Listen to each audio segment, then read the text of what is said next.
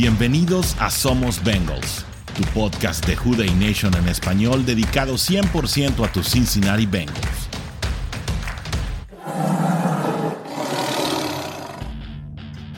Hola, Who Dey Nation en español, ¿cómo están? Mi nombre es Orson Hey, estoy muy contento de recibirlos aquí como cada martes a las 7 de la noche en este espacio que está diseñado, pensado, ejecutado para ti, que se llama Somos Bengals.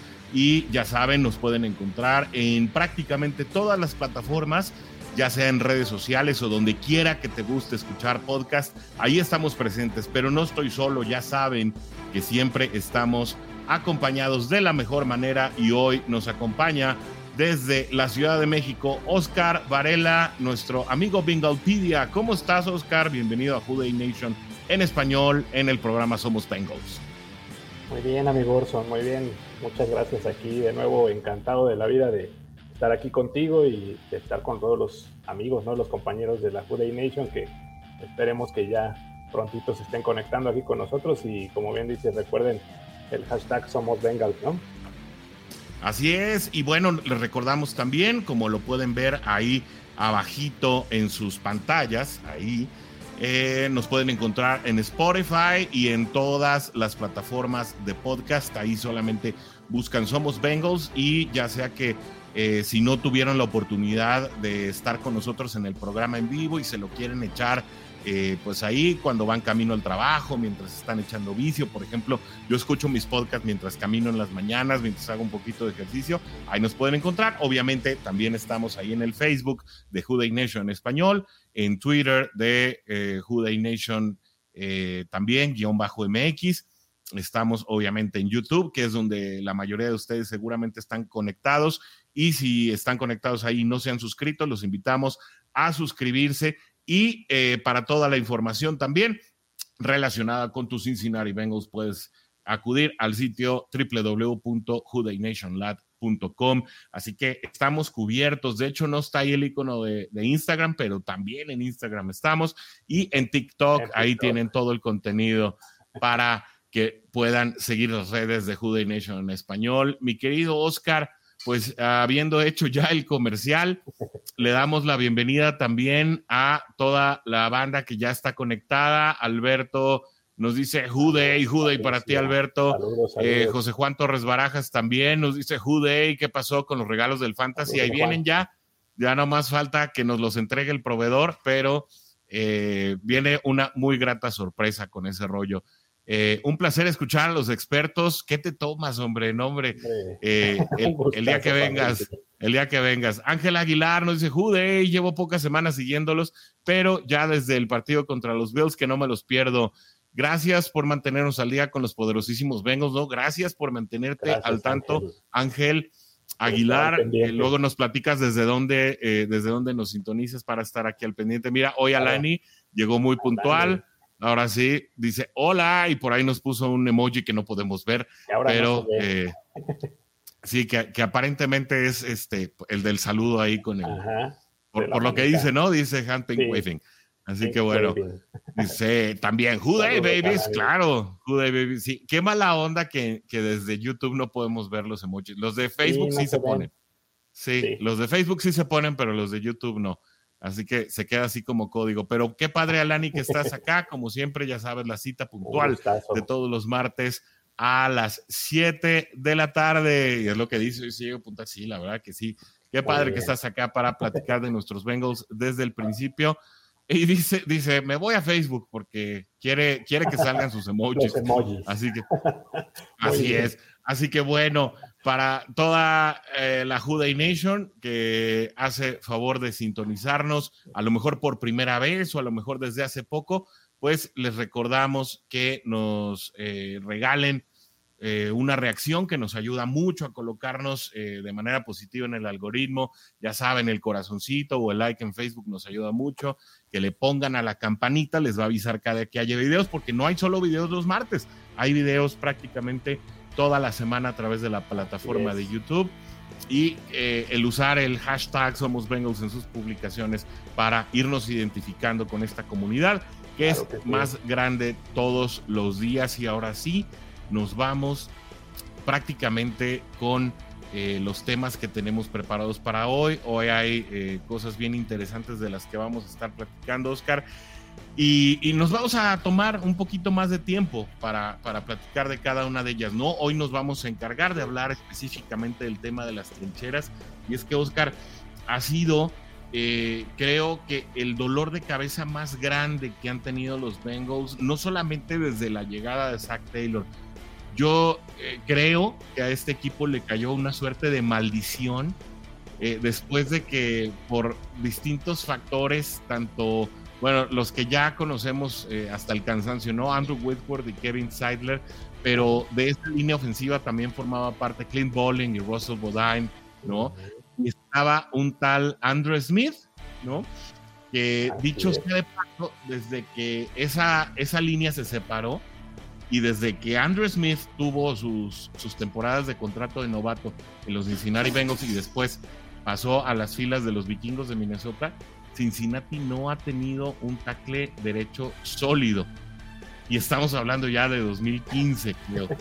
Si no, es que voy muy atrás, 8 años sin que tengamos, bueno, una línea constante y confiable como la que se llegó a conformar en ese año. Así que no sé qué te parece si nos vamos, ahora sí como Jack el Destripador, parte por parte. ¿No? Vámonos. Sí, vámonos por partes. Y es que, pues yo creo que una de las más grandes polémicas que se van a estar viviendo, una de las discusiones tal vez yo creo más encendidas que vamos a estar viviendo durante este proceso de off-season es el tema de Jonah Williams contra Jackson Carman, ¿no? No es que propiamente sea una rivalidad, pero bueno, la lesión de Jonah Williams en las últimas semanas de la temporada pasada, hablando específicamente postemporada, dio pie a que Jackson Carman se mostrara en su posición natural, es decir, la que jugaba antes de ser seleccionado. No debemos olvidar que desde que llegó al equipo Frank Pollack lo ha estado utilizando más en posición de guard, ¿no? Lo usaron tanto en derecha como por izquierda, esa era la apuesta, pues era el talento que aparentemente le vio Frank Pollack, pero ahora que se pudo mostrar como tackle izquierdo, pues para muchas personas parece haber dejado una mejor impresión de lo que hizo Jonah Williams toda la campaña. Tal vez estés de acuerdo, tal vez no estés de acuerdo, Oscar. ¿Cuál es tu punto de vista? Sí. Yo creo que leyendo las críticas, leyendo los análisis, nosotros mismos observando los partidos, incluso aquí en programas pasados lo hemos platicado, ¿no? Que el hecho de moverlo a su posición natural le ayudó y hay jugadas muy buenas, ¿no? Digamos, unos bloqueos de plano donde termina enterrando a la persona que estaba encargada de que tenía que bloquear en ese momento, ¿no? Entonces creo que sí lo hizo mejor, o esa impresión te da. Yo siento que de manera un poquito engañosa en el juego contra Buffalo, por ejemplo, porque fue un juego muy, muy sencillo para lo que se esperaba, ¿no? Creo que no esperábamos ese marcador o esa demostración tan categórica de Bengals. Se esperaba quizá un juego más complejo en la casa de Bills, sí con un tipo de defensiva diferente a los que nos había tocado enfrentar. Pero sí lució muy, muy sólido ese grupo, ¿no? Que si recordamos ya no estaban los titulares completos. Tuvo que jugar Jackson Carman, tuvo que jugar Max Sharping por ahí también, Adeniji. Y lo que parecía algo malo, pues al final terminó siendo bueno, ¿no? Fue un desempeño bastante bueno del equipo, aunque después viene el juego contra Chiefs, y yo creo que el enfrentar un esquema diferente de defensiva sí te mostró que hacía falta los titulares en ese momento, pero sí la impresión general que da es que Carman, jugando en su posición natural, lo hizo mejor en los 2-3 partidos que se pudo mostrar al final de la campaña.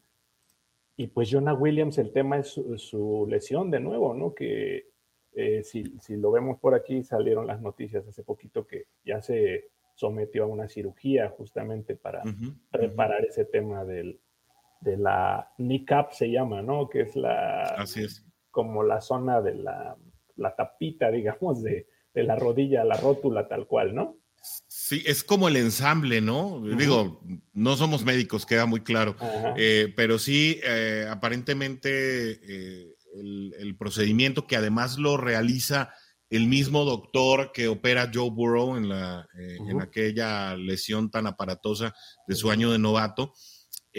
Opera no solamente a Jonah Williams de este ensamble, por llamarlo así, y digamos que pone una calza para que precisamente no esté saliendo y entrando. Debemos recordar que Jonah Williams sufre la misma lesión en las dos rodillas. En las dos. Durante la temporada. Sí. Una contra los Cleveland Browns a media temporada y otra, pues la que ya todos sabemos de cara al final de la campaña, ¿no? Exacto, con los Baltimore Ravens. Dicho sea de paso, aprovecho el comercial para decir que también este mismo médico operó a Joseph Ossai de una lesión en el hombro, una lesión, una operación completamente correctiva que no pone en duda su plan de pretemporada, ¿no? El que no sabemos cuándo va a estar de regreso precisamente es Jonah Williams, y eso es lo que enciende un poco la polémica. Si Jonah Williams no estuviera listo para la pretemporada, seguramente veremos a Jackson Carman entrenar con el primer equipo, hacer algunos movimientos, y ahí es donde precisamente empieza a darse la especulación, ¿no? Sin embargo, a ver, Oscar, yo no creo que Jackson Carman, a pesar de las lesiones y a pesar de que Jonah Williams creo tuvo el peor año de su campaña, de su carrera, no creo que hasta el momento lo que ha mostrado Jackson Carman a lo largo de su estadía con Bengals lo haga presentarse como un mejor tackle izquierdo que Jonah Williams. Y creo que en función de ello debemos pensar cuál es el futuro, ¿no? De este supuesto duelo, de esta rivalidad que tal vez veremos, ¿no? Durante la especulación, y hasta que no esté completamente sano el que fue tackle izquierdo titular durante toda la campaña, ¿no? Sí, porque como bien dices, finalmente tiene más experiencia ya jugando Jonah Williams. Se ha quedado corto, yo siento que se queda corto también, ese es el tema que ha pasado, no ha terminado de ser constante y demostrar cuán valioso es o cuánta experiencia tiene ya, ¿no? Ese es el tema que te pone a dudar un poquito. Como bien dices, sin que Jackson Carman haya hecho nada extraordinario, tiene ese estatus de decir, bueno, le puede competir a lo mejor a Jonah Williams. También recordar que Jonah Williams está ya en su año el quinto año, si no me equivoco, ¿no? Ya sería el año de novato, el final, digamos. Entonces, su final de contrato de novatos. Entonces, vale la pena a lo mejor anticiparse al futuro. Incluso yo he leído comentarios donde hablan a lo mejor de hasta un trade y de mandarlo a otro equipo por otra selección, por otro jugador. Yo no me luce tampoco, o sea, no me hace match, ¿no? El hecho de decir, lo vamos a dejar en libertad. No creo que por ahí sea el camino. También habrá que ver qué sucede en el draft, ¿no? Sigue como el tema lo planteamos la semana anterior, sigue siendo el tendón de Aquiles de Bengals, como bien lo dijiste también en la introducción. La línea sigue siendo ese talón de Aquiles, y mientras no protejas bien a Joe Burrow, esto puede seguir pasando, ¿no? Año tras año y quedarse cortos del último escalón. Entonces, yo creo que también vale la pena analizar qué podría pasar en el draft, por ejemplo, ¿no? Que hablando con el coach es lo que decíamos, yo creo que sería un error de Bengals no atacar ese punto débil en el draft, no volver a dejarlo pasar y no hacer nada en el draft.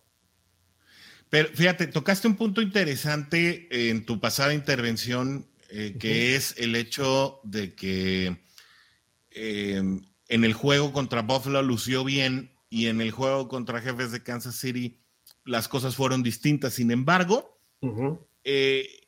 Chris Jones no fue asignado a Jackson Carman. Normalmente a Chris Jones lo vimos contra Hakeem Adeniji. Obviamente Chris Jones es un jugadorazo, tuvo un juegazo en contra de Ramos, prácticamente fue el factor de la victoria, porque así minaron el ataque de nuestros Cincinnati Bengals. Sin embargo, sí es de notar que fueron muy pocas es decir, el plan de juego estaba diseñado para que Jones fuera en contra de Adeniji y no de Jackson Carman, digamos. Se le mostró una suerte de respeto al jugador de segundo año, si se puede decir así, en su posición de tackle izquierdo, que no debemos olvidar, él es graduado de Clemson, y venía exactamente, venía de cubrir el tackle izquierdo para Trevor Lawrence, es decir, llegan en el mismo draft, exactamente, ¿no? Como le dice el coach. Entonces, creo que aunque esta situación no habla mal de Jackson Carman, para mí la configuración del tackle izquierdo está completamente terminada para Cincinnati, y Jonah Williams en su quinto año, donde a lo mejor se estará jugando precisamente el que otro equipo lo llegue a contratar ya en su payday, ¿no? Como le llaman allá en el mercado norteamericano, al hecho de ya lograr tu primer contrato grande. Yo dudo que Cincinnati sea el equipo que lo retenga para un contrato grande. Creo que una vez que Jonah Williams sea pues sujeto a un contrato de mayor pues de mayor estado más monetario, dinero, ¿no? Exacto, precisamente el desarrollo de Jackson Carman le da un factor interesante a esta pelea. Creo que veremos a Jackson Carman buscando lograr esa titularidad durante el desarrollo de la campaña, y si la llega a ganar, precisamente estaremos viendo pues al candidato natural para quedarse con ese puesto, pero en 2024.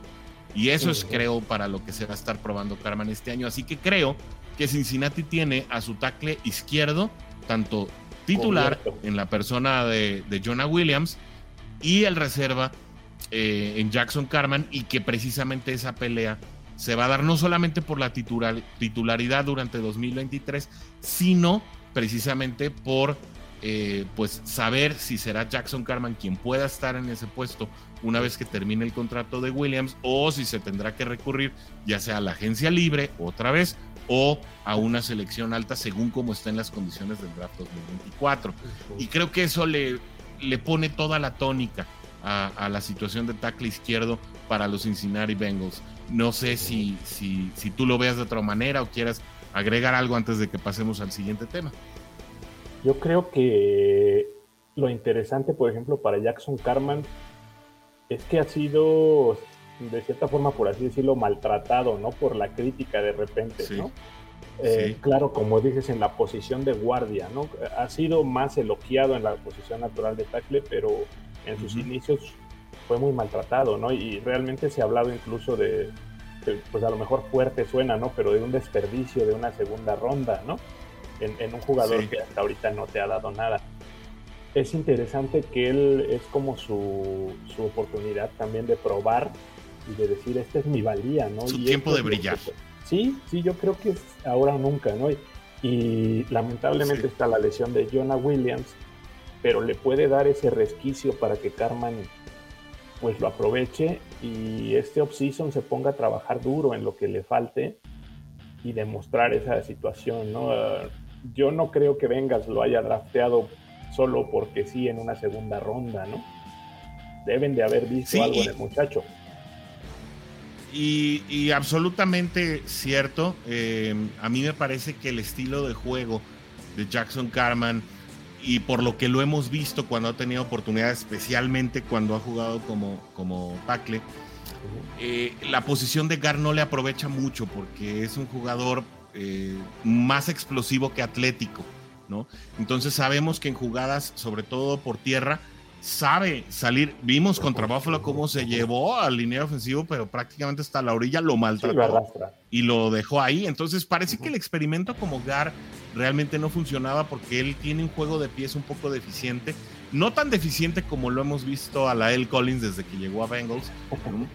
Y muchas veces su boxeo es inadecuado. Sin embargo, no termina pecho tierra, como sí le llegó a pasar a la L. Collins, obviamente del lado opuesto. Sin embargo, creo que es un jugador que tiene más aptitudes. No tiene un mal boxeo.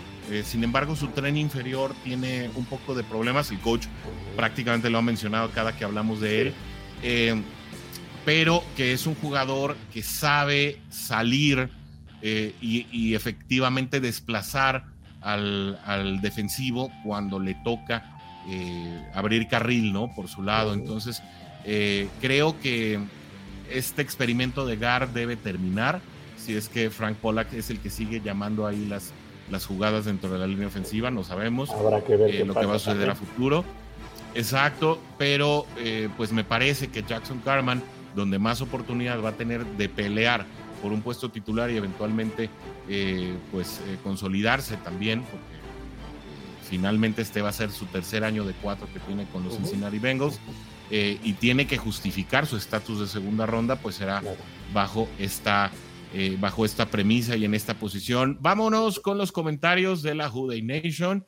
Claro. Y nos dice, a ver, vámonos a aquí estaba la marca. Dice Martín Casaus, saludos, soy el más viejo Bengal. Pues eso está saludos, por verse, Martín. Pero a ver, platícanos desde dónde nos estás sintonizando. Y desde cuándo, y bueno, sí, desde cuándo le vas a los Bengals, ¿no? Y si nos quieres decir tu edad, pues también. Dice, saludos. Creo que desde Max Montoya, Blair Bush y el gran Antonio Muñoz no hemos tenido una línea de categoría. Yo creo que esa línea del 2015 de Andy Dalton era bastante decente, buena, ¿no? Sí, más que decente. Yo creo que a lo mejor no era elite, pero se ponía entre las líneas más competitivas. Ya no estaba Justin Smith ahí, ¿verdad? Ya no estaba Justin Smith. No, tenía... Smith. Sí, Justin Smith es de la etapa media de Marvin Lewis, ¿no? Y aquí ya estábamos entrando a la etapa final. Dice, ¿no será un tema de acondicionamiento físico? Fíjate que también, qué bueno que me lo recordaste, José Juan. Jackson Carman no ha sido el más disciplinado, se ha ido disciplinando poco a poco durante su desarrollo. Y bueno, también creo que si Jackson Carman sabe aprovechar esas oportunidades, será un mejor jugador, ¿no? José Luis Díaz nos dice, ya andamos aquí encubiertos. Saludotes al panel, saludos para ti, mi buen Jos. Qué padre que ya estás por acá. Martín Casaus dice, ya llegó ya sabíamos, tampoco presumas, Martín. Es que uno lo puso en YouTube y otro lo puso acá. Ya. Sí, no es que ande presumiendo, Martín, Alberto Basurto lo dice, Jonah en una línea pésima del 2021, nuestro línea fuerte, ahora donde se mejora en el departamento, yo veo que es el eslabón más débil. Ahí anda Warrior ya queriéndose conectar, no lo voy a meter, él se puede meter solo, porque creo que anda haciendo ahí algunos tests de audio y video, así que Warrior, yo sé que me estás oyendo, ahí estás, ¿no? Ya estamos aquí. Welcome, Warrior, ¿cómo estás? Sí, desde cualquier rincón de la Unión Americana, ¿verdad? Básicamente, ahora sí. Ándale. Desde ya sonó el Warrior. Sí. Salud. Desde Warrior. Los campos de algodón. Y ahora esto fue lo que me enseñaron. Está bueno. Está rico. Suavezón, un agua mineral con saborcito a fresa. Muy bien, de estas que les llaman seltzer, ¿no? Que están muy de moda ahorita. Sí. Corona, patrocínanos con las rifaditas. Corona. ¿No? Hombre, con eso, así, con el White Club. Pero no hay que alcoholizarnos para no sonar como otros podcasts. Digo, no. Sabemos, a ver, ¿no? Para empezar, es una para sabrosear. Sí, nomás muy bien. Tenemos límites. Sí. Bien. Hoy descansas, Warrior. Sí, hoy me tocó descansar, gracias a Dios. A todo dar. Qué bueno. Dar. Oye, déjame darle a todos los comentarios, habiéndote saludado apropiadamente y como se debe. Carlos Chacón nos manda saludos a todos. Saludos a ti, Carlos. Martín Casados dice, efectivamente los equipos deben construirse mediante draft y apuntalar con 1 o 2 agentes libres. Bueno, está la otra escuela, Martín. La escuela de los Rams es más arriesgada, es más aventada, se llevan el trofeo, ¿no? San Francisco intentó hacerlo, se quedó a nada. Está la otra escuela, ¿no? Yo creo que no hay una sola forma de hacerlo, pero tienes razón. El camino largo es el más difícil, pero a la larga es el más duradero, ¿no? Sí. Toca Tepe Wall, nos dice Jude a ti, toca. Ya está aquí Tulio, nos dice saludos, amigos. Oscar y su servidor. Seguro ahorita le mando el saludo a Warrior. Este comentario es de antes que entrar a Warrior. Les mando un abrazo y dice, sorry, me tengo que ir. Pero bueno, Tulio, luego nos checas en el próximo, en la repetición. Ángel Aguilar nos dice, me tatué el logo de los Bengals después de que perdiéramos contra Kansas City, nada más porque es de tibios apoyar a un equipo solo cuando ganan. Hombre, aquí estamos. cantidad de los que aquí estuvimos estamos en las malas, ¿eh? Aquí estamos. Aquí estamos. Sí, peores, mejores. Warrior estaba chavo, pero a Oscar y yo sí nos tocaron los espantosos 90s, vivirlos ya como aficionados. Bueno, sí, no, ¿te tocaron a ti, Warrior? Es que obviamente eres más joven que nosotros, pero... Sí. Tengo 35 años, pero pues me tocó la época de los 90s, que en ese entonces, pues la verdad es que pues, no veía tanto el americano.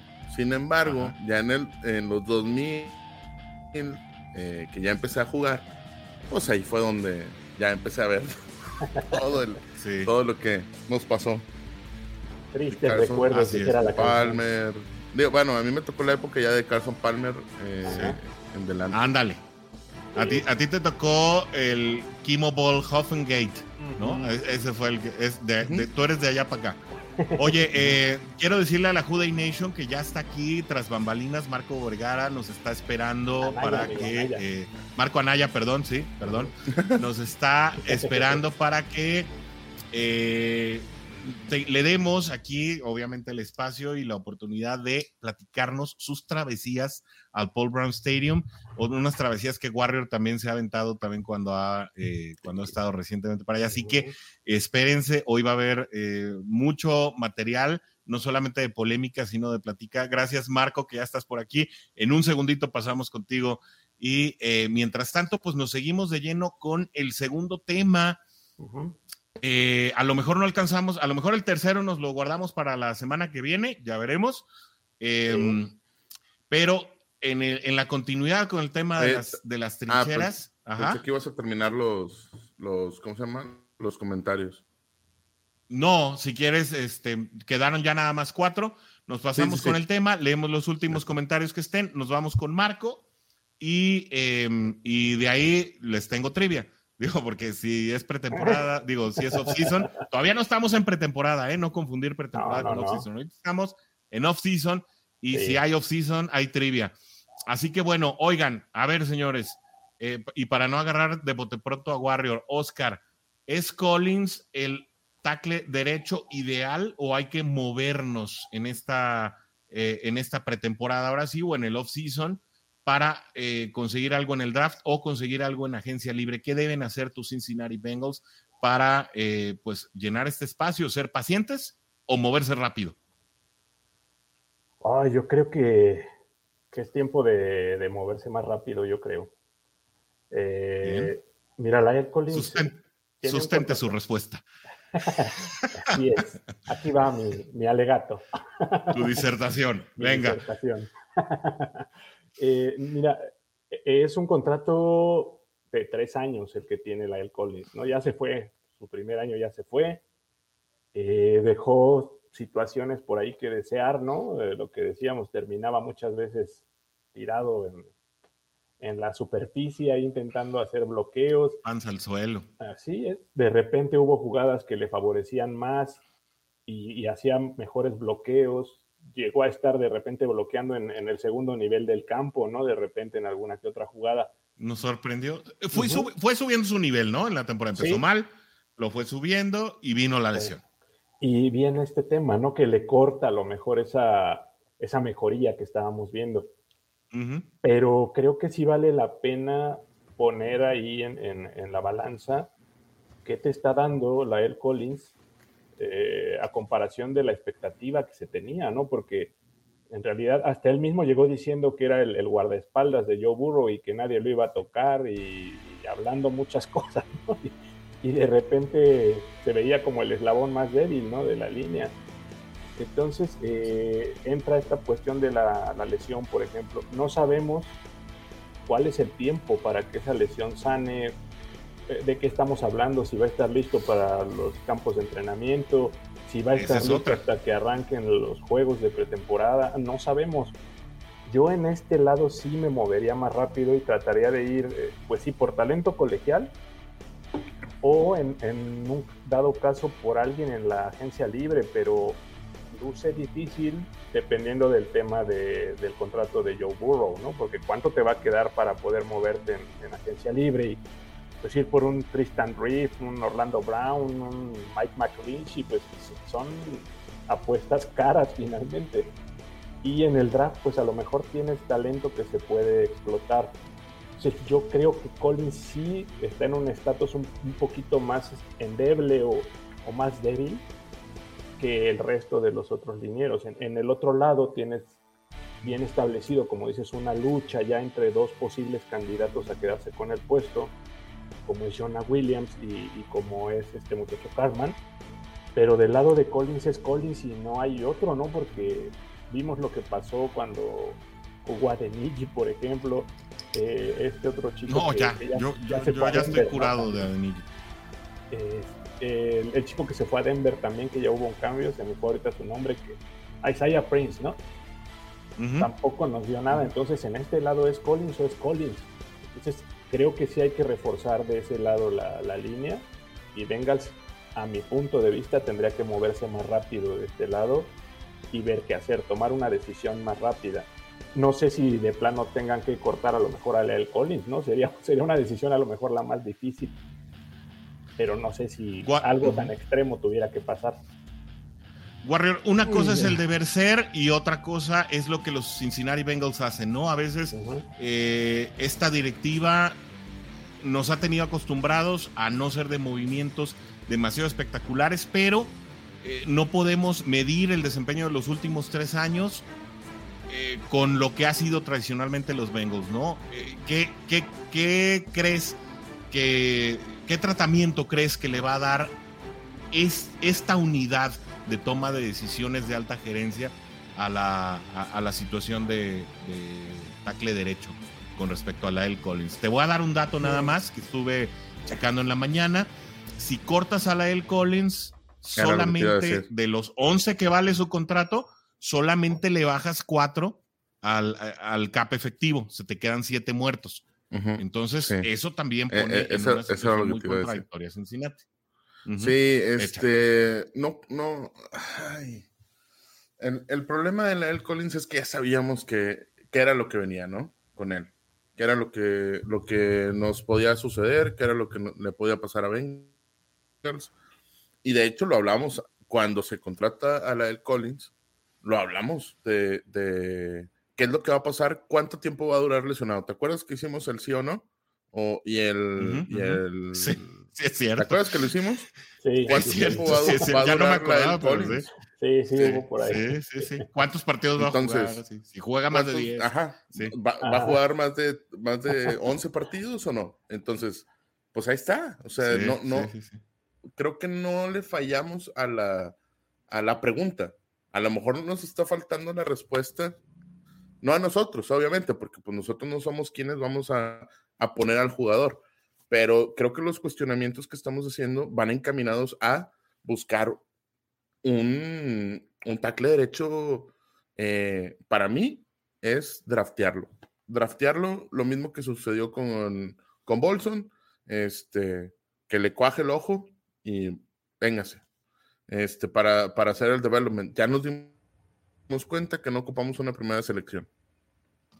Entonces, vamos a escautear mejor. Creo que ahí es donde está el tema. Vamos a escautear mejor. Y a lo mejor si pudiéramos contratar a alguien más, ¿no?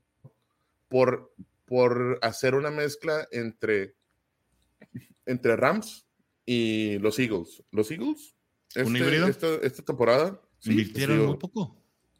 No, nada más tienen de toda la ofensiva, tienen un jugador que no fue drafteado por ellos, que es AJ Brown. Sí. Y se acabó. Correcto. Que y que fue un cambio blockbuster, ¿no? Con Titanes. Ajá. Sí. Y nada más. De ahí en fuera, todos los demás jugadores que tienen fueron drafteados por Filadelfia. Todos. Desde Kelsey, todos. Absolutamente todos, sí. Sanders, todos. Entonces, estás hablando de qué está haciendo Bengals. Ok, sí está drafteando bien, pero también está adquiriendo jugadores bien, ¿no? Tenemos el tema de Hurst, tenemos el tema de toda la defensiva, o gran parte de la defensiva, que ese va a ser un tema muy, muy sabroso cuando se venga, también cuando hablemos de toda la defensiva. Pero ¿qué está haciendo Bengals? Trae un híbrido de vamos a ponerle de teorías de conjuntos de equipos, ¿no? ¿Por qué? Porque no lo estás haciendo con puro draft y no lo estás haciendo con solo agencia libre. Con pura agencia libre. Entonces, pues ahí traes una mezcla. Y me parece que esa es de las mejores maneras. ¿Qué es lo que pasa? Que el jugador se case con la manera de cómo implementar el juego de Bengals. Que es lo que ha pasado con muchos jugadores. Y ahorita nos damos cuenta con Nael Collins que por más que quieras, si no te acoplas o si tú no sirves para eso, y no es que no sea un buen jugador, es que no se acopla. Sí, no encaja en el esquema a lo mejor. Entonces, ¿no? si no encajas ahí, pues sorry. O sea, no hay más que hacer, ¿verdad? Pero mi y no es que no encaje, es que él quiere estar, o sea, él trae el sentimiento y las ganas y todo, pero otra vez no está rindiendo, o sea, sí, no está rindiendo. Ese es el problema. Eso es lo que te quería decir, Warrior. Yo no creo que esté desquitando el salario por el cual se estipuló su contrato, ¿no? Miren, vamos a completar un poquito el cuadro. ¿Qué va a haber en agencia libre? Va a estar George Fant, va a estar Mike McGlinchey, que a mí en lo particular me gusta bastante. Está Billy Turner y está Jawan Taylor, ¿no? Creo que son así como los principales que podríamos encontrar ahorita prácticamente de espectacular en agencia libre. Sí. Yo creo que Cincinnati tiene... Pero es Jawan James y Jawan Taylor, ¿no? Sí, pero bueno, dos. Yo tengo a Jawan Taylor en mi lista, ¿no? Yo tengo a Taylor en mi lista, digo, se aceptan todas las listas, ¿no? Todas valen. Sí. Pero bueno, a lo que voy es, uno de estos 4 jugadores, ¿no? Fant, McGlinchey, Turner y Taylor, podrían encajar si la alta gerencia de Cincinnati es muy arrojada de cortar a Lael Collins, quedarse con el dead cap y entonces acudir a ellos. ¿Me suena posible? Me suena muy poco posible. Es que son 7 millones, ¿no? De dinero muerto, como bien dices. Los que van a quedar ahí. Entonces, definitivamente. Pero ¿de qué es posible? Es posible. Es decir, ¿de qué hay lugar? Es decir, ¿de qué es ejecutable financieramente? Cincinnati tiene cómo hacerlo funcionar, incluso bajo escenarios en los que Joe Burrow y T. Higgins ya estén extendidos. Incluso T. Higgins podría no ser extendido este año y ser etiquetado como franquicia el año que viene. Él sí los vale y normalmente Bengals etiqueta solamente a jugadores que lo valen en nivel mercado. Ahí lo que me hace mucho sentido es que va a haber paciencia. Jesse Bates. Por eso sí los valía. Jesse Bates los valía. No, AJ Green los valía. Eso fue lo que peleamos mucho. Que no valía lo que estaba pidiendo. Bueno, pero a la luz, ahora ya a la luz de la temporada, como se desempeñó, yo creo que sí valía cada uno de los dólares que se le pagaron. Pero bueno, a lo que voy, mi punto para poderle ya... ¿Qué se le pagaron? No los que pidió. Por eso, los que se le pagaron. Pero ese era mi punto. Pero mi punto era que valía la etiqueta. O sea, lo que acabo yo de decir es que Jesse Bates valía la etiqueta y que normalmente Bengals le pone etiqueta a quienes valen la etiqueta. Yo estoy casi seguro, no es tema de hoy, que Bengals no va a etiquetar a nadie esta temporada. No, se ve poco probable, ¿no? Apúntele. Porque todos te van a salir más caros realmente de lo que te vas a terminar ganando. Pero bueno, ya donde quiero terminar el punto, nomás déjenme terminar el punto del tackle derecho, ¿no? Ya para darle, cerrar el tema del tackle derecho. Yo siento que una de las primeras selecciones de Cincinnati va a ser un tackle derecho y va a ser la competencia de Lael Collins. Incluso podría ser el titular si Collins no llega a estar listo para el inicio de la temporada. Eso suena mucho más a lo que los Bengals suelen hacer. Ahora sí. ¿A quién ves tú, amigo? Broderick Jones. ¿A Broderick Jones tal cual?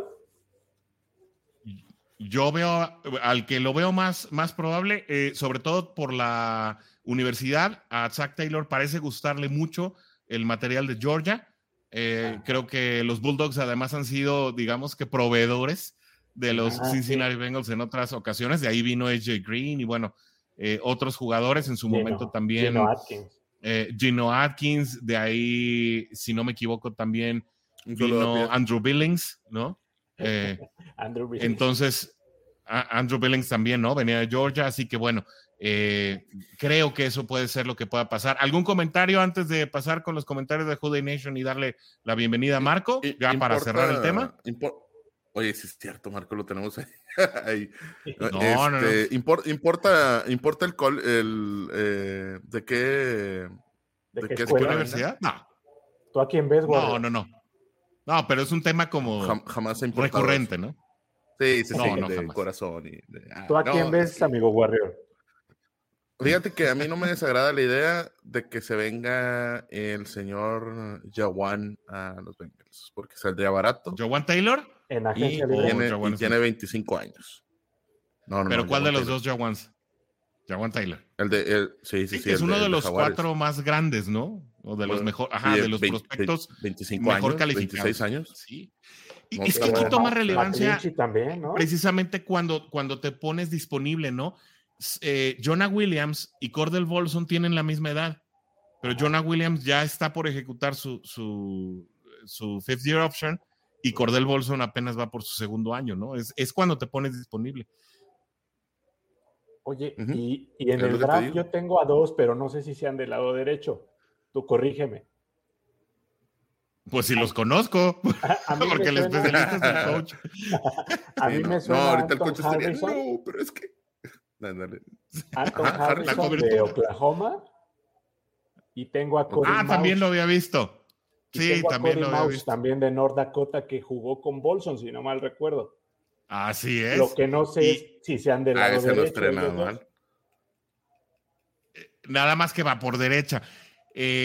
Bueno, o sea, es decir, estamos tratando de cubrir posición derecha y si no me equivoco, Cody Mauch y estaba del lado de Cordell. pero Cordell Volson jugaba por derecha.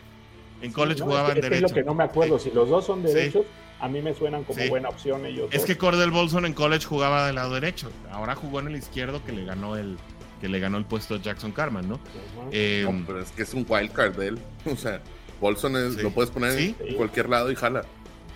Pues y si llega Mauch sería su compañero, ¿no? Si llegara Mauch, ya se conoce. Aprovechar ese match también ahí, ¿no? Sí.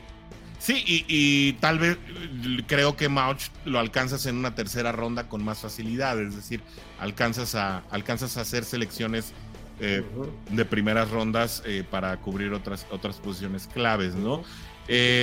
Warrior, ¿algo para finalizar este tema? ¿Algo que quedara pendiente? No, nada. Digo, ahorita el coach estaría, no, pero es que ese tackle derecho juega de esta manera y entonces eso no, a los Bengals no. Sí. No boxea bien. Saludo al coach. Y ahorita que nos acordamos de Gino Atkins, un saludo a Pierre también. Sí, claro. Un abrazo para mi querida Pierre, que está pasando por una situación familiar. Pues nuestro más sincero respeto por el fallecimiento de su señor padre. Claro, toda la Who Dey Nation se solidariza contigo, querida Pierre. Sabes que pues eres parte fundamental de este equipo de la Who Dey Nation. Claro. Y recibe de todos nosotros aquí en el panel y también obviamente quienes seguramente nos acompañan desde sus casitas, pues los mejores deseos de pronta resignación y pues aquí te tendremos pronto de regreso con nosotros. Un abrazo para ti y para toda tu familia con el mayor de los respetos. Un abrazo, tío. Continuamos con los comentarios. Dice Adrián Macedo, si la ciudad de Cincinnati quiere un Lombardi, deben invertir mucho más en la línea, arriesgarse una o dos ya con experiencia. Es nuestro último año ya casi con todo el equipo. En 2024 cambia todo. Bueno, vienen obviamente sí los cambios, pero parece también que Cincinnati está drafteando futuro. Decía John Goodberry, un tuit muy interesante, ¿no? De cómo era su predicción para este draft, precisamente pensando en los contratos que se terminarían el año que viene, ¿no? Eric Edmonds desde Panamá nos dice saludos y bendiciones. Saludos para ti, mi buen Eric, qué bueno que andas con nosotros acompañándonos. Dice Martín Casaus, Saltillo, México, 1978. Si hay algunos más longevos, no voy a decir quiénes para no quemar madera, pero a mi Beca el Pazzo. Pero que, pues, está bien. Saludos, no, Julio, yo sigo marcas. Sí, está bien. Roberto Salum nos dice, Jude, y por trabajo y la cruda de la eliminación no me había conectado, pero aquí ando, saludos a todos. Saludos, y por Robert. si no te tocó, Roberto, escuchar, ahí vienen ya los regalos del Fantasy, no creas que nos estamos haciendo. Nos dice Toca de Vival, saludos desde la Ciudad de México a todos los fans de Bengals en el mundo, que somos un chorro, somos un montón. Sí. Rodolfo Reyes nos dice buenas noches, ya esperando con ganas el próximo comienzo de la temporada 2023. Disfruten el off-season también, es bien sabroso.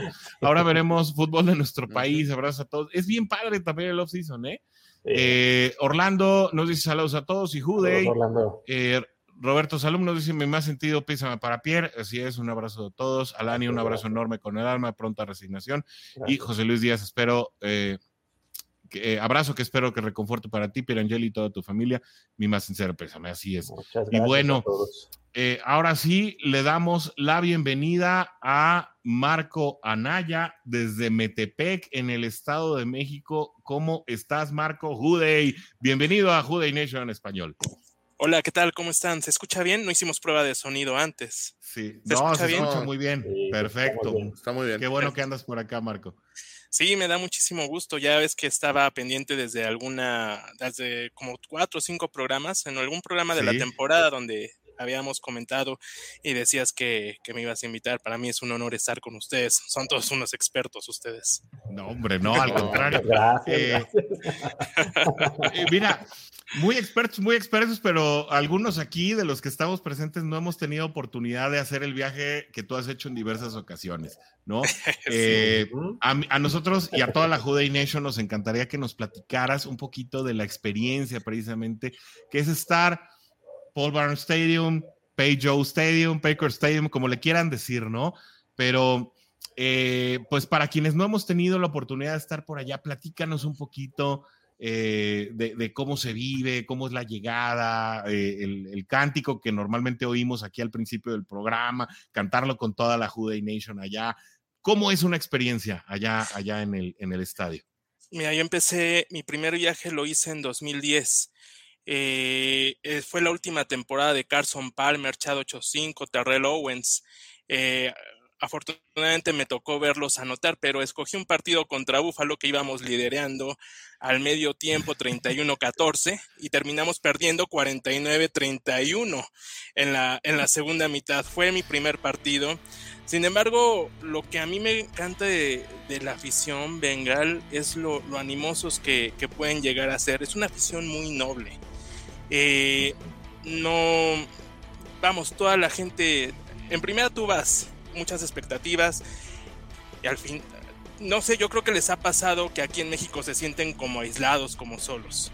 Llegas allá, encuentras un montón de gente que siente la misma pasión que tú y dices, wow, de aquí soy. Realmente es muy colorido el estadio. La gente es muy animosa, canta mucho. Yo he tenido la oportunidad de estar en otros estadios, como en Foxborough, con los Patriotas. Mi esposa le iba a Tom Brady y los Patriotas. Dijimos, vamos a verlos. Créeme que no es el mismo ambiente. A pesar de que fuimos cuando estaban en su mejor época los Patriotas, el ambiente es muy parco para mí. Yo así le decía. En cambio, vas a Cincinnati, la gente canta, la gente aplaude, la gente baila. Y es muy animosa con cada touchdown. De eso me enamoré desde la primera vez que fui en 2010. Te voy a decir que he tenido la oportunidad de ir a 16 partidos desde 2010 a ver a los Bengals, incluyendo dos finales de conferencia americana y el mismo Super Bowl. Pero el ambiente que se vive en Paul Brown o Pacer Stadium, como quieran llamarle, de verdad que para mí es inigualable. Algún otro estadio ruidoso que también es bonito es el Atlanta, no recuerdo si es el Mercedes. El Mercedes-Benz. Ajá. Sí, es Mercedes-Benz. Muy escandalosos, muy animosos, pero la afición de Cincinnati de verdad es muy noble y es muy acogedora.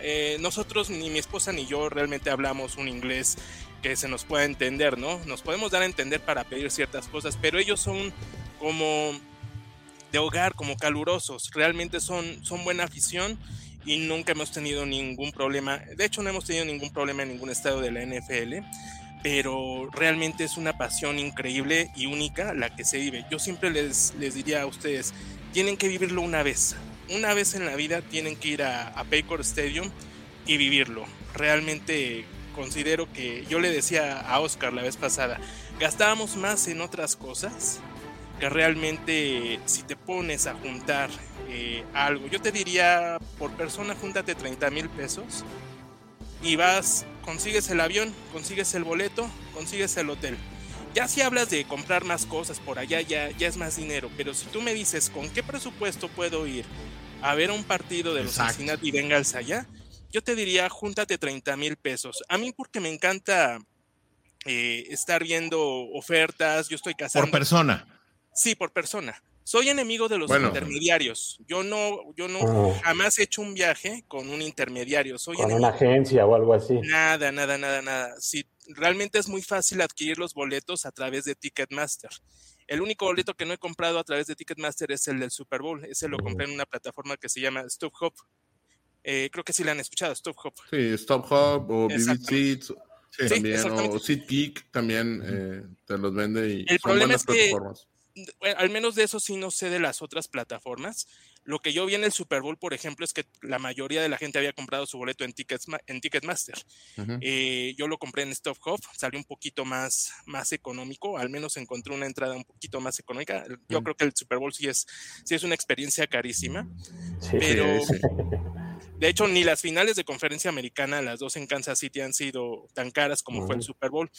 Pero regresando al tema de Cincinnati, yo creo que con 30,000 pesos, que te digo, puedes gastar para tu pasaje de avión, para tu boleto en una zona bien y para tu hotel, yo creo que con eso la haces. De verdad, gastamos más en otras cosas y se nos va el dinero que si realmente dices, voy a ver un partido de mis Cincinnati Bengals. Sí. Saliendo de Ciudad de México, ¿no? Saliendo de Ciudad de México. Sí. Digo, sí, para los que estamos en Guadalajara, de Guadalajara aumenta 5x. 5 veces lo que necesitas ahorrar. Oye, Marco, pues se vienen para acá y de aquí nos vamos todos, hombre. Oh, sí, y no hay vuelos directos a Cincinnati desde México, entonces ¿tú dónde has escalado? En American Airlines siempre hacemos escala en Dallas y de Dallas a Cincinnati. Algunas escalas a Miami, pero casi todas te van a marcar por American Airlines a Dallas y de Dallas a Cincinnati. Siempre va a ser así. Y si te vas por Aeroméxico, ellos hacen mucho escala en Atlanta para de ahí viajar a Cincinnati. Realmente. Que serían 2 vuelos más cortos, ¿no? Porque a Dallas hay que meterte un poquito a la zona centro y luego otra vez viajar para el este.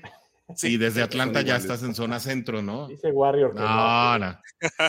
Son iguales. ¿Sí? Digo, no nos vamos a meter ese tema por la geografía del globo, pero es igual, o sea, vuelan, es lo mismo. ¿Cuánto tiempo? Mira lo que dice Lani, dice, ojalá la IFA tenga vuelos a Cincinnati. No, pues sería la única manera que me gustaría la IFA, pero bueno. Yo también. Ahorita no nos vamos a meter en esos temas. Oye, ahora, Marco, bueno, tú también has ido, Warrior, ahí al Paul Brown Stadium, ¿no? Sí. Háblenos un poquito de la gastronomía, ¿no? ¿Qué es lo que se come ahí? Oye, digo, ¿no? La comida de Cincinnati muy particular. Sí. El chili con queso. El chili. No puede faltar. Yo llego y es chili dog así con queso y báñamelo con queso. Sí. Acá. Muy no bueno. Estoy muy convencido yo del chili, ¿no? Y yo no dejo las hamburguesas cuando estoy allá. Que de hecho no hay, sabes que la gastronomía en Estados Unidos no es muy vasta, siempre como que terminas extrañando la comida de acá, pero las hamburguesas y los pretzels famosos realmente es lo que más se consume. No soy tan fan del chili, aunque yo sé que ahí en Cincinnati es toda una tradición y se enorgullecen de los una industria. Chili. Sí, hay varios restaurantes, el Gold Star, el Skyline se llama, algo así, chili. Pero realmente no soy muy fan de los chilis realmente, pero es lo que más se consume realmente. Oye Marco, ¿te ha tocado ir a un partido contra Pittsburgh? Sí, desgraciadamente perdimos 24-20. tú no me vas a dejar. ¿En qué año fuiste? ¿En el 2017? Ese fue 2016, diciembre de 2016. 2016. Mucho frío ese día. Yo fui al año siguiente. Yo fui el año siguiente donde vamos ganando 17-3 y terminamos perdiendo 23-20. No será el mismo porque es muy parecido. Ah, bueno, que es cuando se lesiona Shazier. No, ese no. Es que ese Monday Night que se lesiona Shazier. Tienes la anécdota para acordarte bien, sí. Sí. Ese fue una noche, realmente. Sí. Y bueno, no sé si a ti te tocó, pero a mí me tocó en ese partido, en especial contra Pittsburgh, toda la afición parada. Ni una alma sentada. O sea, todos parados para estorbarle a los otros, a los Steelers, ver el campo. O sea, sí, van a estorbar. Y ni modo de decirle, siéntate, pues no. Pero desde la fila 1 parado. Teníamos un frío. Esa vez estábamos como a -8, -10. Yo iba con esposa y con mis 2 hijos esa vez. Pero nadie se sentaba. Yo quería sentar a mis hijos realmente, pero ellos estaban sentaditos ahí en los asientos para poder ver. Pero sí, nadie se sienta. Es una intensidad especial contra los Steelers. De hecho, había invasión de esas toallas amarillas horrorosas, pero realmente sí, esa vez nos tocó perder. Íbamos ganando, pero al final perdimos 24-20. Esa fue de las derrotas, o de las pocas derrotas que he visto. Fíjate que he tenido suerte. De las 16 veces que he ido, 11 veces los he visto ganar, 5 veces los he visto perder. 11-5, ahora sí que es mi récord, 11-5. Normalmente me va bien. Oye, les va bien muy bien. Exactamente. Oye, métete al staff, ¿no? Vamos a buscar gestionar ahí para que te contraten. Parece que tienes buen récord como amuleto, ¿no? Sí, yo voy 2-2. Sí. Bueno, pero 2-2. Los he visto en Dallas, sí. Yo voy en 2-2. Dallas. Ahí seguramente los viste perder. 1-1 allá y 1-1. No, sí. No. Sí, 2-1 te tocó verlos y 0-1 en Dallas. No, en Dallas no han ganado todavía. No, en Dallas pero fuiste a Kansas. Fuiste a Kansas al juego de campeonato. Bueno, no. No. Pero no, sí, claro. Sí. Bueno, la de Kansas 1-0 ahí. Imagínate cómo andaba, ya no se acuerda el año pasado. Exacto. Sí, de hecho, a mí me ha y ahí conoció al buen Jim Foster, ¿no? Que le mandamos un gran saludo. Que ahorita está en su podcast. En cuanto se acabe el nuestro, pónganle a él en la repetición, ¿no? Sí, de hecho me tocó esta vez una anécdota muy especial. Esta última final de conferencia es que me toca ir al famoso tailgate que organiza Jim Foster precisamente. Y me acerco para tomarme una foto con él, una selfie. El cuate es súper noble, súper amable, súper buena persona. Y le dije, es un tipazo de verdad. Aparte de que es el organizador de todo esto, le hago entender que soy de México. Y dice, wow, de México. Y dice, ven. Y dice, oye, pero no hablo inglés. Ven. Me sube ahí al escenario, a la tarima. Estaba Pac-Man Jones ahí, por cierto. Y yo le dije, es que no hablo inglés. Dice, y entonces sí, pero le dijo a alguien, busca quién habla español. Y ya se levanta un amigo, ya es mi amigo en Facebook. Y entonces, que digas lo que quieras a todos, y y yo lo voy a traducir. Dije, la madre, ¿ahora qué les voy a decir a todos? Lo más chistoso es que todo mundo volteó. Tuve la oportunidad de decirles que la afición de Cincinnati en México estaba creciendo, que de por sí en México amamos la NFL, pero que la afición de los bengalíes estaba creciendo. Total que ya lo traduce y todo. ¡Joder! Pero la experiencia fue padrísima en el aspecto de que ya todo el mundo después me estaba saludando, todo el mundo decía bienvenido, me daban cervezas, fue padrísima esa experiencia, pero todo gracias Marco, a este señor. Ahora que fuiste, de verdad. Ahora que fuiste, ¿no viste la bandera de Bengals de México ahí en el tailgate de Jim? ¿En el tailgate? No. Porque yo le regalé una y me dijo, No, lo voy a poner, porque ya ves que tiene un chorro de banderas. Sí. Entonces, para no recuerdo haberla visto esta vez, ¿eh? Hay que reclamarle. A lo mejor no se fijó, a lo mejor, porque a mí también me dijo Jimmy, sí se acordó, la vez que platicamos, sí se acordó de la bandera y me dijo que la tenía. No, así que está grabado, si no, ya.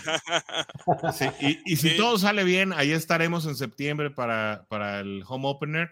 Así que si quieren hacer una caravana, a ver si nos organizamos para allá, pero tenemos la más firme intención de estar allá para el home opener, y qué bueno que nos das estos consejos presupuestales y, bueno, obviamente de experiencia.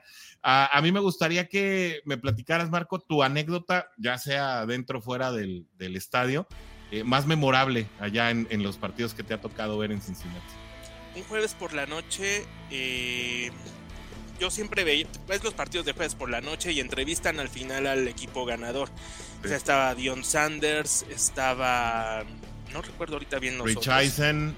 Sí, Rich Eisen, exactamente ahí. Pero esa vez fue en 2015, en la temporada donde Cincinnati se pone 8-0. Cuando vencieron a los Cafés de Cleveland 31-10. Sí. 2015, 8-0. Ya el siguiente partido perdieron el invicto con los Tejanos. Pero esa vez todo era felicidad en Cincinnati. Sí, horrible. Pero ese partido, jueves por la noche, realmente fue un partido emocionante. 8-0, el equipo nunca se había puesto 8-0 en su historia. Afortunadamente ya ahorita en esta temporada se rompió esa racha. En juegos consecutivos, sí. En juegos consecutivos. Sí. Exactamente, fueron 10 ya contando los dos de playoffs, y pudo haber sido más si ese juego de Bills con el problema de Damar, ¿no? Desafortunado de Damar Hamlin. Desafortunado. Pero regresando a 2015, esa vez se ponen 8-0 en la noche y entrevistan a Andy Dalton y a Tyler Eifert, que habían sido. Eifert creo que había tenido dos touchdowns, Andy Dalton un buen partido, estábamos gritando MVP, porque toda la afición estaba metida. Realmente era el punto más alto de los Bengals ya en varios años. Cuando terminan las entrevistas, Andy Dalton se va caminando hacia los vestuarios muy tranquilo, y lo veo que algunas personas lo estaban esperando ahí. El cuate es superhumano, el cuate nada engreído. Andy Dalton, una gran persona, y voy corriendo, lo alcanzo y ahí andaba firmando autógrafos. Y este jersey, en especial, tiene la firma, el autógrafo de Andy Dalton. Me da la mano y finalmente no lo podía creer ese día. Tenía el jersey de Andy Dalton. Realmente yo nunca fui tan severo, tan detractor de Dalton. Tuvo buenas temporadas, sobre todo al inicio. Ya después nos fuimos cayendo. Después de esa temporada, ya en 2016 el equipo empezó a la baja, dejó de calificar, pero ahí estaba en la cumbre, y yo siento que si no se hubiera lesionado en aquel juego contra los Steelers, ese pulgar, yo creo que el pulgar podía haber sido diferente. Pero yo creo que ese ha sido uno de los mejores momentos. Aquí lo tengo, este es el jersey firmado por... No, hombre, una anécdota de ensueño, Marco. Oye, no quiero que te vayas, me gustaría invitarte a jugar nuestra famosísima trivia, es decir, claro, te vamos a hacer sufrir, ¿no? No sé si has estado en otras emisiones donde hemos jugado estas trivias, ¿no? Aquí es donde yo pongo a sudar a todos los panelistas, solo yo sé que está escrito aquí. Así que bueno, un pequeño repaso, no lo sé, puede decir ni los malvado ese Orson. Vamos a hacer una pregunta, ¿no? En la cual va a haber 3 jugadores o 3 opciones, y a cada una de ellas le vamos a asignar el no lo sé, el puede ser o ni los sueños. No hay matices, no hay absolutamente nada, hay que asignarle una posibilidad a cada una de las variables, ¿no? Y después vamos a jugar el sí o no, sección patrocinada por Warrior Enterprises, y que en esa tampoco hay matices. Ahí hay que decir sí o no, y esa responden todos al unísono, ¿no? Así que me voy a ir así en orden progresivo. No. Empezamos con el invitado, ¿no? Marco. Por eso. Sí, pues eso, Marco. Pues, ok. ¿Cómo te gusta pelear, Warrior? Sí, de abajo para arriba. Marco, pues, en el no lo sé, puede ser ni los sueños, contesta primero Marco, luego Oscar y luego Warrior, y en el otro pues es al unísono, ¿no? Así que bueno, tackle izquierdo para 2023, Jonah Williams, Jackson Carman o algún agente libre, échale. Jackson Carman. ¿Jackson Carman qué? No, ¿qué pasó? Marco. No lo sé. Puede ser. Perdón, Uno es no lo sé, otro es... perdón. Sí. No te apures, Ajá. no te apures. Sí, tú tranquilo. ¿Quiénes no lo sé? ¿Quiénes puede ser? ¿Y quiénes ni lo sueñes? Ni lo sueñes, agente libre. Ok. No lo sé. Jonah Williams. Jackson Carman puede ser. Ándale, interesante, interesante. Marco le pone la apuesta a Jackson Carman para ser el tackle izquierdo en 2023. Oscar, ¿tú cómo lo ves? Jonah Williams, él puede ser. Jackson Carman no lo sé. Y también ni lo sueñes el agente libre. Ok. Warrior, es tu hora de brillar. Dale, Jonah Warrior, Williams dale. puede ser. Jackson Carman, ni lo sueñes. Y agente libre puede ser. Okay. No, te quedaría no lo sé. Para agente libre te quedaría no lo sé. Uh-huh. No. Bueno, no lo sé. No lo sé. Sí, es cierto. Sí. Me queda no lo sé. Sí. Es que, okay. mira, la situación de... Bueno, dale tú, André, perdón. No, échale. Y yo digo bueno, es que para mí Jackson Carman ya, no sé, era lo que te decía la temporada pasada. Hay que acelerar el proceso de esta, ¿cómo se llama? Del experimento. De este experimento, ¿no? Y pues Jackson Carman ya pasó un año. Ya vimos qué fue lo que sucedió. Ya pasó otro año. Vuelve a suceder lo mismo. O sea, realmente esperamos que en una o tercera ocasión vuelva a resurgir como Jonah. O bueno, o sea, el suplente. No, la verdad es que no lo creo. Puede ser agencia pero libre, como también tackle, puede ser ¿no, draft. Warrior? Aquí nos faltó draft. Aquí agencia libre / draft. Si quieres, yo la verdad no creo que estén seleccionando tackle izquierdo, ¿no? Por eso no lo puse. No. Queda completamente a mi juicio. Puede, más bien derecho, ¿no? O sea, si seleccionan tackle, exacto, va a ser derecho. Uh-huh. Y no creo que seleccionen dos tackles en selecciones altas. Pero no recordemos más bien que cuando estaban los 5 titulares de la línea, Jonah Williams era el que tenía los peores números. Realmente los números de Jonah Williams no eran nada presumibles. Y por ahí parecía que era el eslabón más débil cuando estaban los 5 titulares, los originales. Collins, ¿no? Antes de yo no sé si fue peor la temporada de Jonah Williams que la de la L. Collins, ¿eh? Uh-huh. Yo creo que sí se daban. Lo que pasa es que la L. Collins empezó mal, pero poco a poco empezó a tomar el nivel. Y hubo un momento de la temporada donde parecía que estaba sólido. Yo creo que cuando se lesiona era cuando estaba jugando o estaba el último juego antes de lesionarse. El coach te diría que no está de acuerdo y yo tampoco estoy de acuerdo porque muchas veces analizamos, aunque sí mejoró, muchas veces trajimos aquí al programa jugadas donde terminaba en el suelo y boca abajo, ¿no?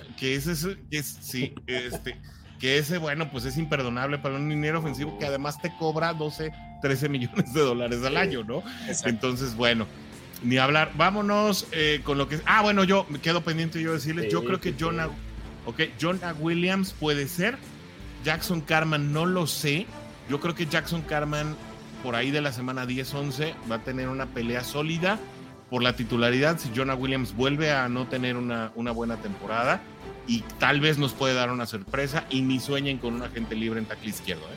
En tackle izquierdo no lo va a venir, así que bueno. Es que tú quieres que Jonah Williams, que Jackson Carman llegue a brillar. Que brille. Yo creo que puede. Estrella.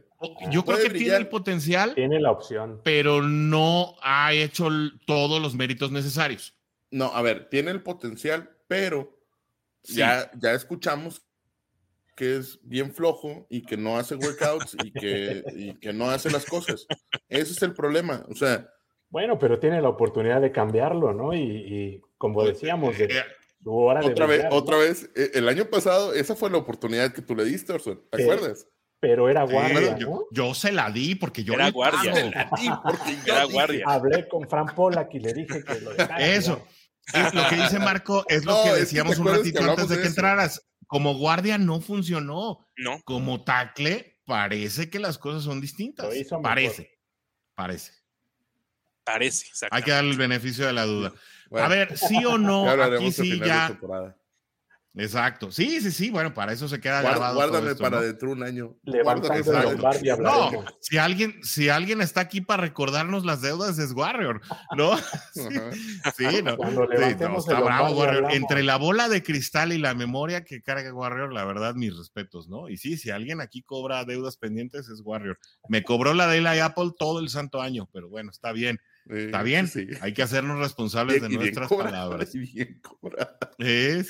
Ahí va, sí o no, y aquí hay que contestar rápido, de corazón, sin meditar. Y todos juntos. ¿Sí o no? ¿Tendremos nuevo ala cerrado? No. Ok, Bengals contratará tackle izquierdo en agencia libre. No. Redondeando, ¿no? La pregunta anterior. ¿Frank Pollack seguirá como coach de línea ofensiva durante este año? Sí. Ay, le dudaron, pero todos dijeron que sí. ¿Bengals conseguirá tackle derecho en el draft? Sí. ¿El número de capturas de quarterback, obviamente a la ofensiva, bajará en 2023? Sí. Todos lo queremos. DVD. Bueno, una cosa es lo que queremos y otra cosa es lo que por eso, vaya no, a suceder. hay que decir ¿qué va a pasar? ¿Sí va a bajar? ¿Joe Burrow será menos capturado? Yo creo que sí. A partir de la mitad de temporada del bye week en adelante, Joe Burrow fue, si no me equivoco, el segundo o el tercero menos capturado quarterback de toda la NFL. Correcto. Entonces, ¿qué quiere decir esto? Se encontró la fórmula. O dieron con el clavo, ¿verdad? El problema fue que se nos empezaron a lesionar los clavos.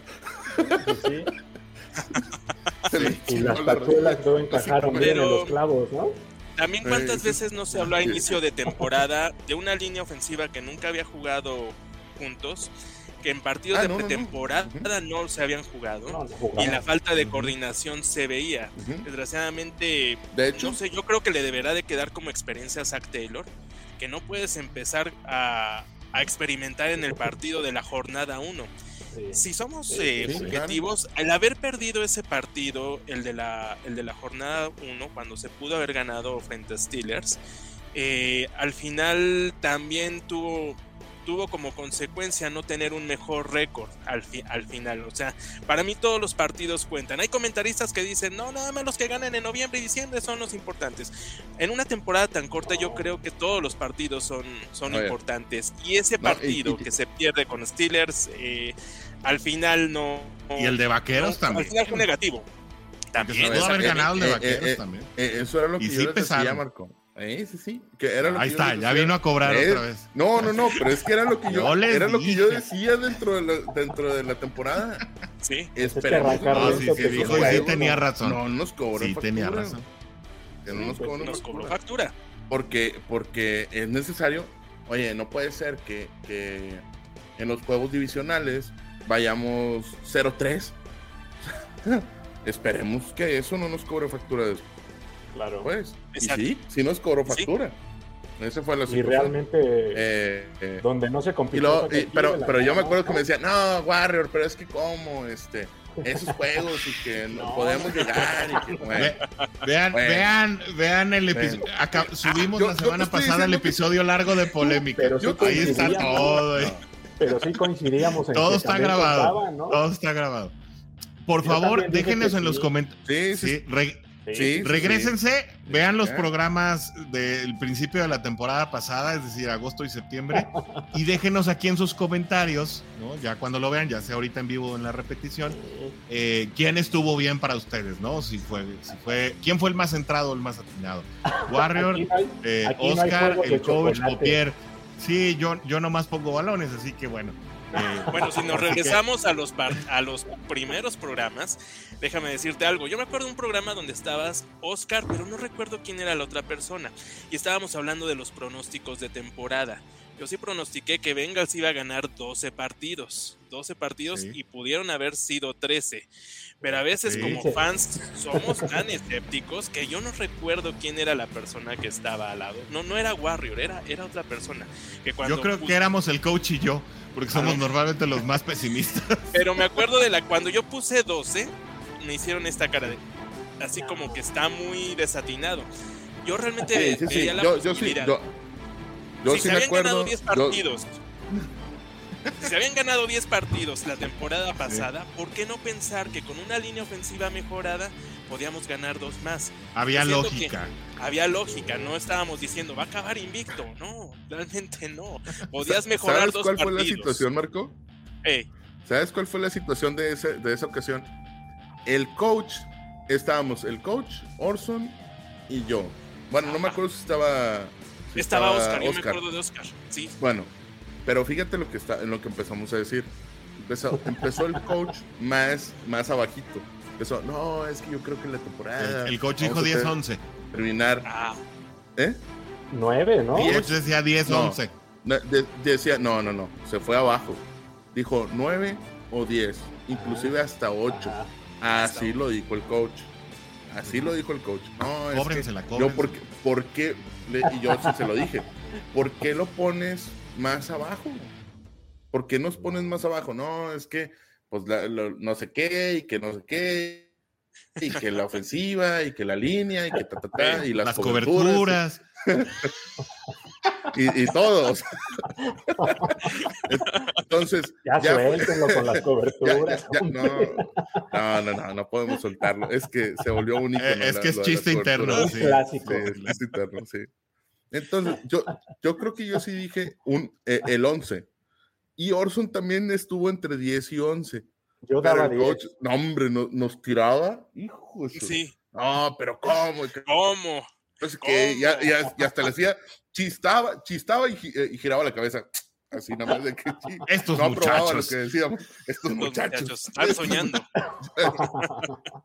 Pero ¿qué vamos a hacer con ellos? De eso es, o sea, de eso es la afición, o sea, también tenemos que soñar y digo, por supuesto. Estamos, parte de lo que es este podcast es ser realistas, pero también queremos soñar, ¿verdad? También queremos el Super Bowl, o sea, es un sueño realista, no un sueño guajiro, porque como también le digo a Orson, para mí los Bengals van a ganar siempre 1000-0, ¿verdad? O sea, y van a ganar todas las temporadas. Le vamos a los Bengals, o sea, eso no está en tela de juicio, pero tenemos que ser analistas, realistas y no porristas, que creo que es el pecado que a veces pasa en este tipo de podcast, ¿no? ¿Estás de acuerdo que estamos en la época más realista? El problema es que estamos en la época. El problema es que estamos en la época que le echábamos porras, pero que ahora hay una realidad que se puede cumplir, pero la gente a veces, o sea, está en esa transición. Tan así estamos que mucha gente, cuando vienen los drafts, empieza, no, es que otra vez los drafts y la época, y no sabemos draftear y que no sé qué.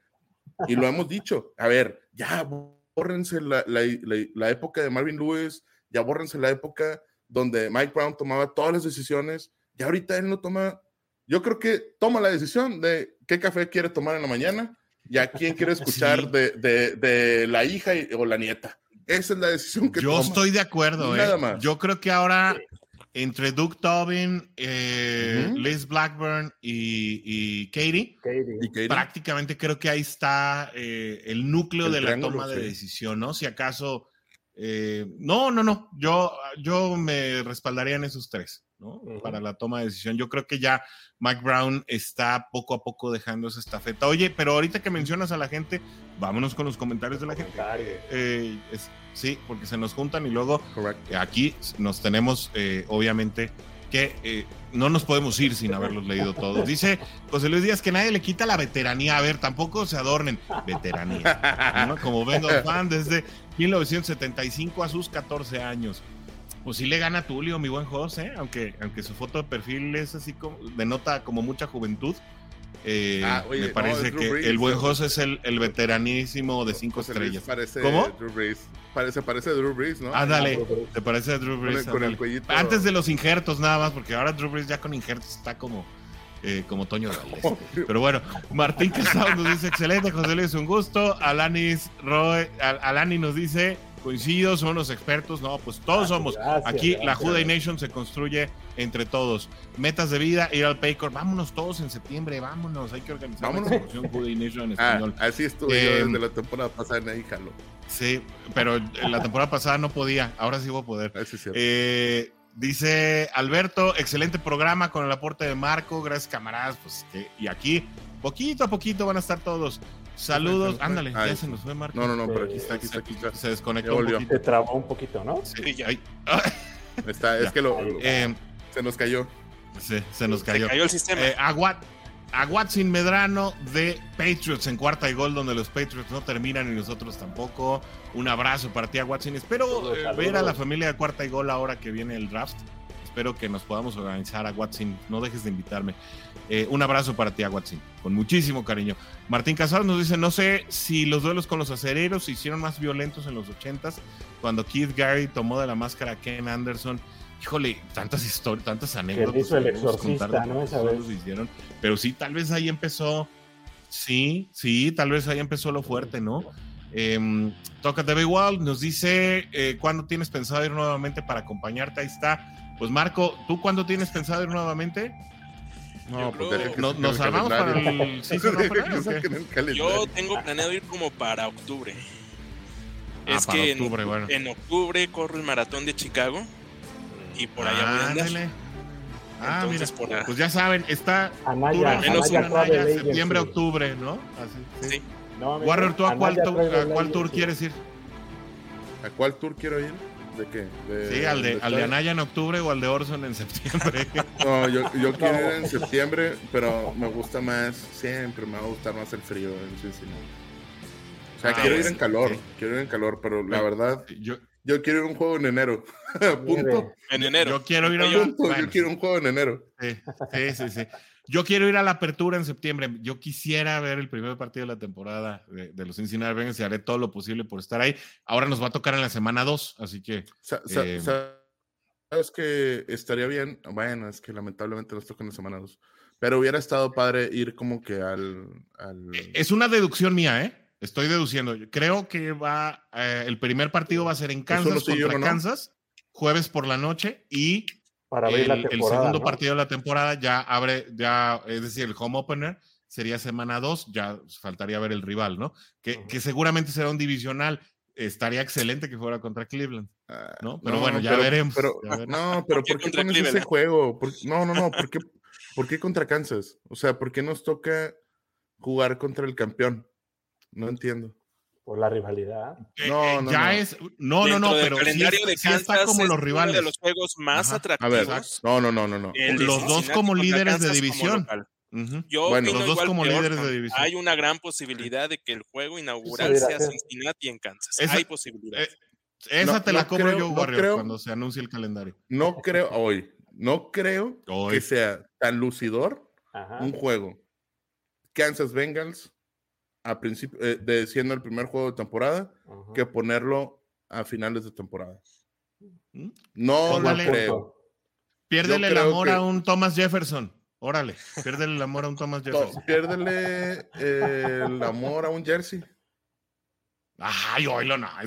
Es tan trivial y tan fuera de son $100. Son $100, Orson.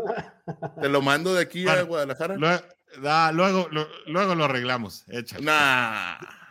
Así me dice. Déjame seguir con los comentarios. Dice, he conocido la envidia. Qué buena anécdota, dice Rex Che. Saludos, Rex. Saludos. Qué bueno que hagas por acá. Alani dice que le ponga ganitas al trabajo, dice. Bueno. Por los viajes. Dice Fabricio, Carman puede ser, Williams no lo sé. Agencia libre ni lo sueñes. Todos coincidimos, agencia libre ni lo sueñes. Sí, ni lo sueñes.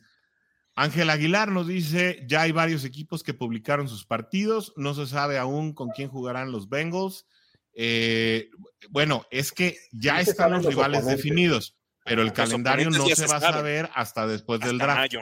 Ajá. Ujú. Es el Exacto, mayo, normalmente mediados hasta de mayo mayo. sabemos. La siguiente semana es que llega Sí. el calendario completo. Ujú. Así es. Toca Everywall nos dice que se apunta, pero no nos dijo a cuál. Así que bueno, ¿A cuál? ya luego nos dirá si No, va me con apunto Marco al- en o sea, octubre. al tour. Orson qué? Tour o Anaya Tours. Ajá. No, Exacto. o al Rorro Warrior Tour, Tour. pero en enero. Al Rorro Tour. Ah, el Rorro Tour de enero, puede ser. El En Rorro plena Tour, nieve. ¿No? Sí. Sí. El tour más Warrior es, pues sí, en la nieve, ¿no? Condiciones adversas. Sí, en la nieve, Oigan, va a pues ser- sí, se nos acabó el tiempo, nos vamos por hoy. Un gusto tenerlos como siempre. Marco, muchísimas gracias por venir a compartirnos. Esperemos no sea la última vez que vengas a hablar, no solamente de anécdotas, sino, bueno, de expectativas y futuros para nuestros Cincinnati Bengals. ¿Dónde te podemos encontrar, Marco?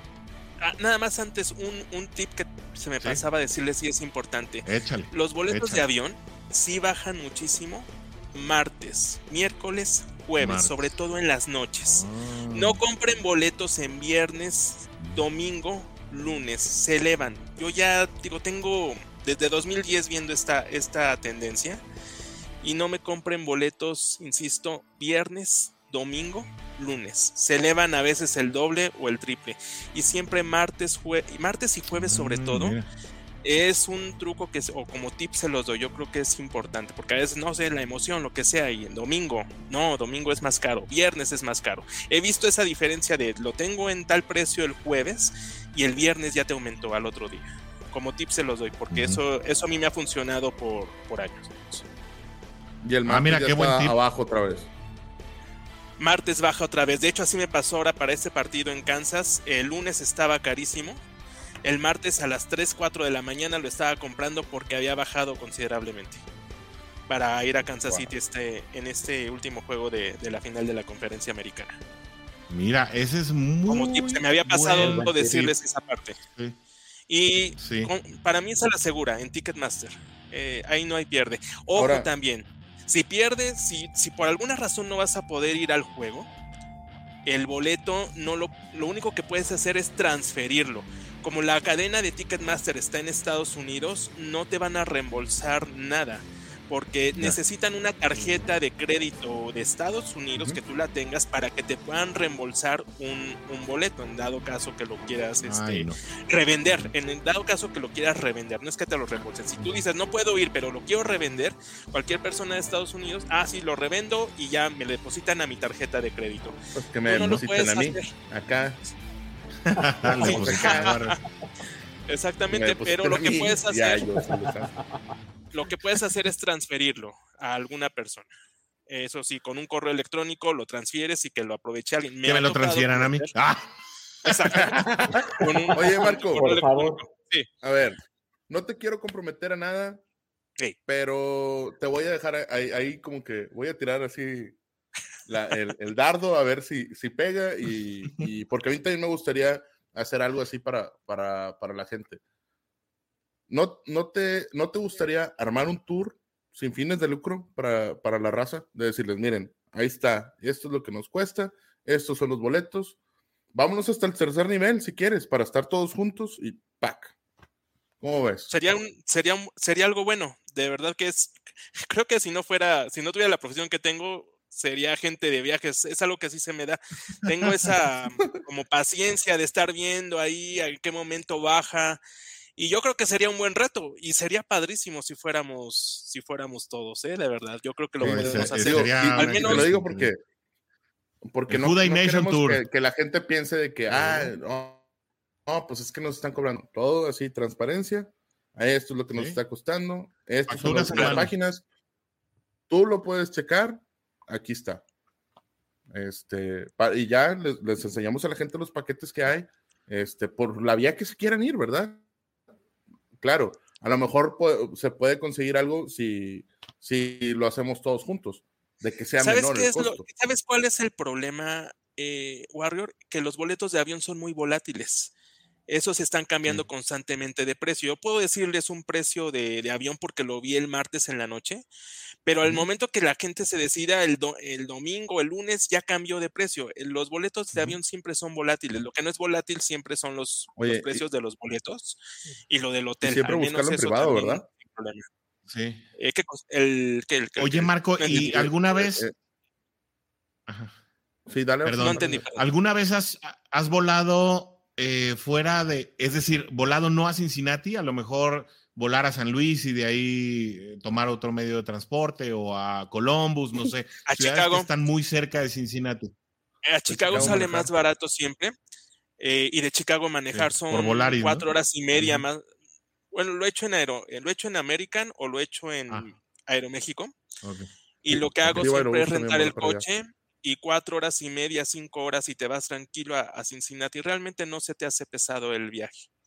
Uh-huh. Realmente sí, también eso, sí, también a veces conviene más rentar el coche, porque he hecho otros viajes y digo, voy a agarrar Uber. Y al final termina siendo más o menos el presupuesto muy parecido a que si hubiera rentado un auto.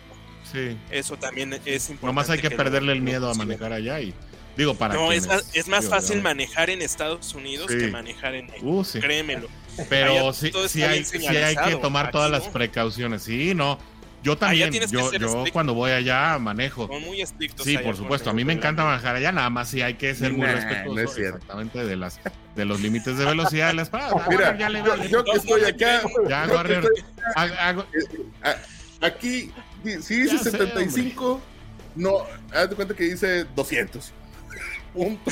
Si dice 70, dice 120. Haz de cuenta. Pero aquí Texas es otro mundo, güey. Pero si dice 35, ahí sí son 30 o 25. No te quieres meter en problemas con la gente de los pueblitos. Exacto. Es verdad.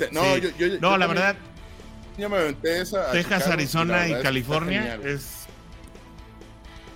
He manejado en esos 3 estados, Texas, Arizona y California, y sí, no, a todo el mundo le vale, ¿no? Pero bueno, ese es tema para otro programa, ¿no?